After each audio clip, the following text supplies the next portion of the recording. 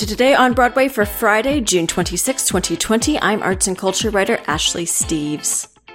As of today, Mr. Robbie Roselle's live debut album, Songs from Inside My Locker, is now available from Broadway Records. If you listened to yesterday's full show, you heard my interview with him, as well as a sneak preview of his cover of Bill Finn's I Have Found. Always a delight. One of the many songs, or I guess 3.5 songs of the album that made me cry. I couldn't be prouder of him for this just beautiful, fun, funny, sentimental record. So please treat yourself and check that out today. I'm obviously here solo as Matt's preoccupied. I have had some technical issues today, most of the day that has also kept me from having a co-host despite having a good amount of news. Because of those aforementioned issues, I was actually supposed to have an interview today with playwright MJ Kaufman about their play Masculinity Max. That will be part of Playbill's Pride Plays lineup. That interview unfortunately didn't happen, though I am still hoping to get a chance to talk to them soon regardless. It's just an excellent and very funny play on identity and toxic masculinity. That's going to stream on Playbill at 7 p.m. Eastern Time tomorrow, June 27th, and will star Ty Defoe, Theo Germain, David Greenspan, Judy Gold, Jason Butler-Harner, Esco Julie, Francis Ju, and more. Be sure to check that out as well. And of course, before we head into the news, head over to patreon.com/Broadway Radio or broadwayradio.com/Patreon to back us if you haven't already and are able to do so. On the back of the news from yesterday regarding The Music Man pushing its opening date to the spring, on Thursday we received news that 2 other shows that were scheduled to open this past spring would be going that route as well, as both Tracy Letz's The Minutes and David Mamet's American Buffalo have set new Broadway dates. The Steppenwolf Theater production of The Minutes, which was set to officially open March 15th, actually played its final performance on March 11th while still in previews. Directed by Anna D. Shapiro and starring Letts, Ian Barford, Blair Brown, Cliff Chamberlain, K. Todd Freeman, Armie Hammer, Jesse Mueller, and more, the play will return to Broadway the week of March 1st, 2021, and will officially open March 15th, 2021, exactly 1 year after its originally planned opening date. That is at the Court Theater, at least pre-shutdown. We haven't heard any news whether it's going to change theaters or not, but as of now, it is at the Court. Then over at Circle in the Square, Mamet's American Buffalo, starring Lawrence Fishburne, Sam Rockwell, and Darren Criss, was originally set to begin performances March 24th. It will now begin the week of March 22nd, 2021, with an official opening of April 14th, also 1 year after its originally scheduled opening date. In a statement, the producers of both shows said, quote, "It is the intent to open these plays, both powerful, funny, and relevant dissections of Americana, in the spring of 2021 on the exact dates they were scheduled to open in 2020. However, we will only do so knowing that there are safeguards in place that will encourage audiences to return to the theater and that our government will allow us to have gatherings of more than 500 people. We, the producing team, believe that a vaccine is essential as part of that process, and we are hopeful that progress will be made in that area to ensure that artists and theatergoers will return to support this vital element of our theatrical heritage, the American play." This also ties into our news from yesterday that both Lincoln Center's Intimate Apparel and Flying Over Sunset would be pushing their respective openings to spring 2021, and that the Lehman Trilogy will be seeking a new house for its opening, even though it had already begun previews at the Nederlander Theater before the Broadway shutdown. We incorrectly reported that was because MJ the Musical would be heading there. MJ was at the Nederlander in Chicago, but will be playing at the Neil Simon if and when it makes its Broadway bow. I think we can only talk so much about moves like this without acknowledging, A, the current moment, and also what shows seemingly get to line up first for reopening. Why The Music Man? Why American Buffalo? Why The Minutes? Why, after so much call for this desired reckoning in theater, why after the Broadway League puts out a statement saying that they are committed to hearing Black voices and Black stories and allowing space for these stories to be heard, that still a year from now we already have on the schedule the same old stories. In a Twitter thread, Jeremy O'Harris called out that in the last decade, only 6 new plays by Black writers have premiered on Broadway. Just as American as the aforementioned plays and those relevant dissections of Americana and that theatrical heritage that the producer's statement mentioned, then you start to break it down. I mean, how many Black women? How many Black trans women? I know we are all aching for some return to theater, and the league and producers are looking at shows that they can get back with certainty right now. But I think it says a lot that the first people who get an invite back to the table are the people who are always there anyway. But at least for now, we move on to some other COVID-19 related news. A day after the announcement that Disneyland will postpone its planned July 17th opening indefinitely due to a recent coronavirus spike in California, Actors Equity Association has released a statement calling for Walt Disney World in Florida to do the same. Mary McColl, executive director of Equity, writes, quote, "If Disneyland has postponed, it is unclear how Walt Disney World can responsibly move towards reopening when coronavirus cases are much worse in Florida. For weeks, we have made it clear to Disney that testing is a fundamental part of maintaining a safe and healthy environment for everyone, from the guests to the cast. It is deeply disturbing that while coronavirus cases in Florida surge, Disney is refusing to provide regular testing to one of the few groups of workers in the park who, by the very nature of their jobs, cannot use personal protective equipment.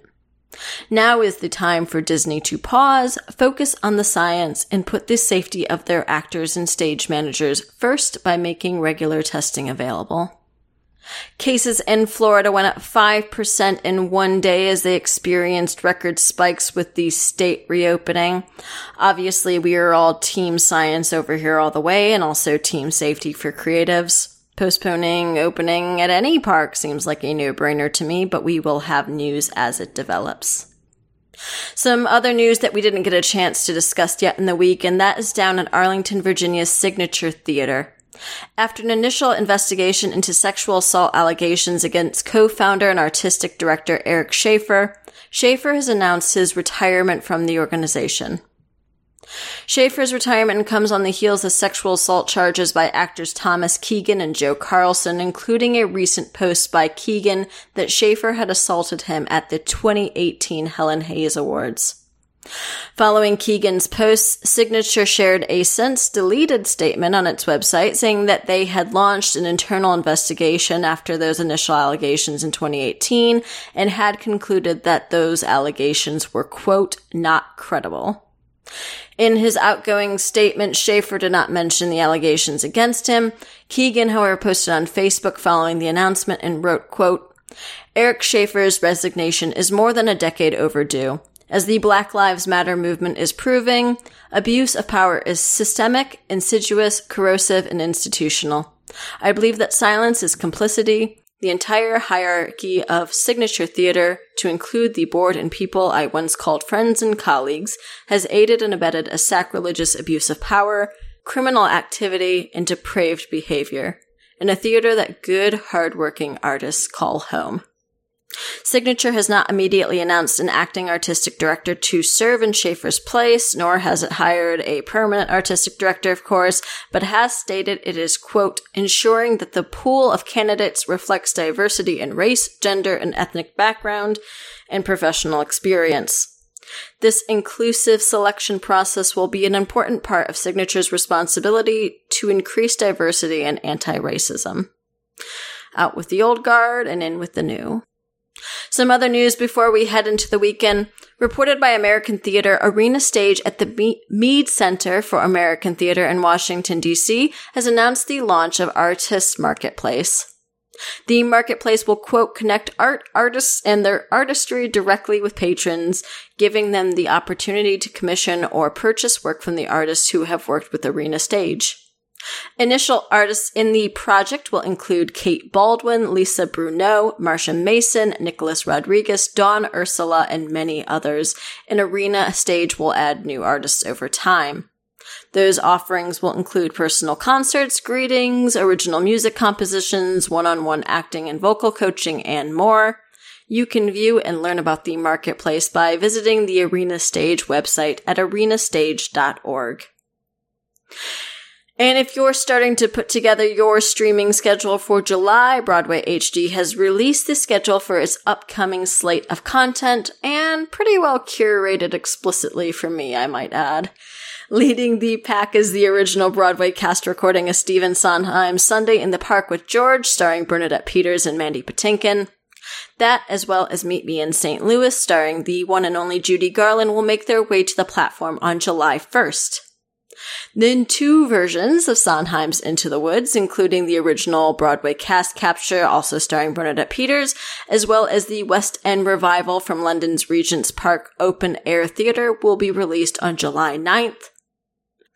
Other offerings include the platform debuts of Tom Stopper's Rosencrantz and Guildenstern Are Dead, including Richard Dreyfuss, Tim Roth, and Gary Oldman on July 16th, London's West End production of Funny Girl starring Sheridan Smith on July 21st, and the feature-length documentary Leonard Soloway's Broadway on July 30th.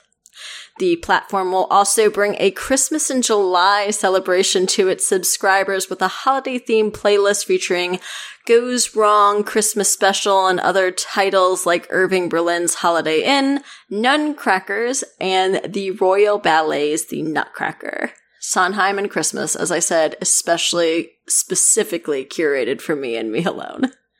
I want to toss a few recommendations your way, some reading material for the weekend. First up, over at Exeunt New York City, Joey Sims has put together a piece entitled Stage Managing One Zoom at a Time, which reports on how stage managing has shifted during the pandemic, talks with Clarissa Ligon, Hannah Woodward, and Catherine Nelson, 3 freelance stage managers.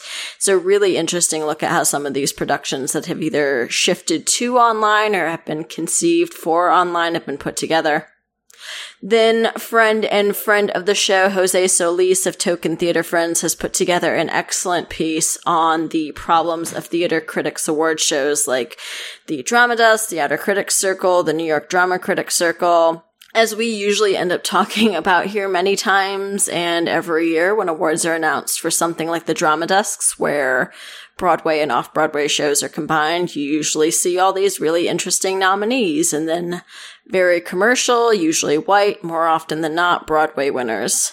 And so Jose breaks down, there are a lot of factors in that, like who the voters are, what they look like, who gets to be a theater journalist, how to get a seat at the table, and how many seats are even at that table, and then just the often secretive and seemingly inexplicable membership processes for all of these committees.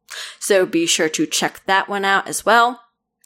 And then finally, as part of the continuing Hamill week / year coverage, the New York Times' Michael Paulson has a piece about the show and how it made it to the small screen, which, as we know, was never really the plan, but also how the pro tape was put together, going through watching performances and reading the script to figure out the best angles, how sound was recorded, which was done through over 100 microphones. They even talk about how the film editor, Jonah Moran, had been completely unable to get a ticket to Hamilton until he was hired as the editor, which is equal parts funny and equal parts sad.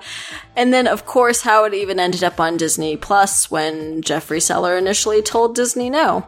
So essentially, any question you have about the Hamilton film can be found in this piece. As always, the links to those 3 pieces and everything I have mentioned in today's show are in the show notes. All right, that is all we have for you on this Friday and for this week, so thanks for listening to Today on Broadway. You can find us on Facebook and Twitter at Broadway Radio, and you can find me on Twitter and Instagram at No This Is Ashley. I will be off on both Monday and Tuesday, as I will be marching on Sunday and finally moving on Monday. And if you've endured my terrible audio over especially this last week, well done. The fireworks and the street noise have been very loud and aggressive, and the acoustics in my room have changed as I've been tearing it down for moving. But I will be in my non-street facing apartment next week, so happiness and harmony. Until then, have a happy and safe weekend, everybody. Be kind to yourself and one another, social distance, wear your mask. Don't forget that Black Lives Matter and Black Trans Lives Matter, and Matt will be back to talk with you on Monday.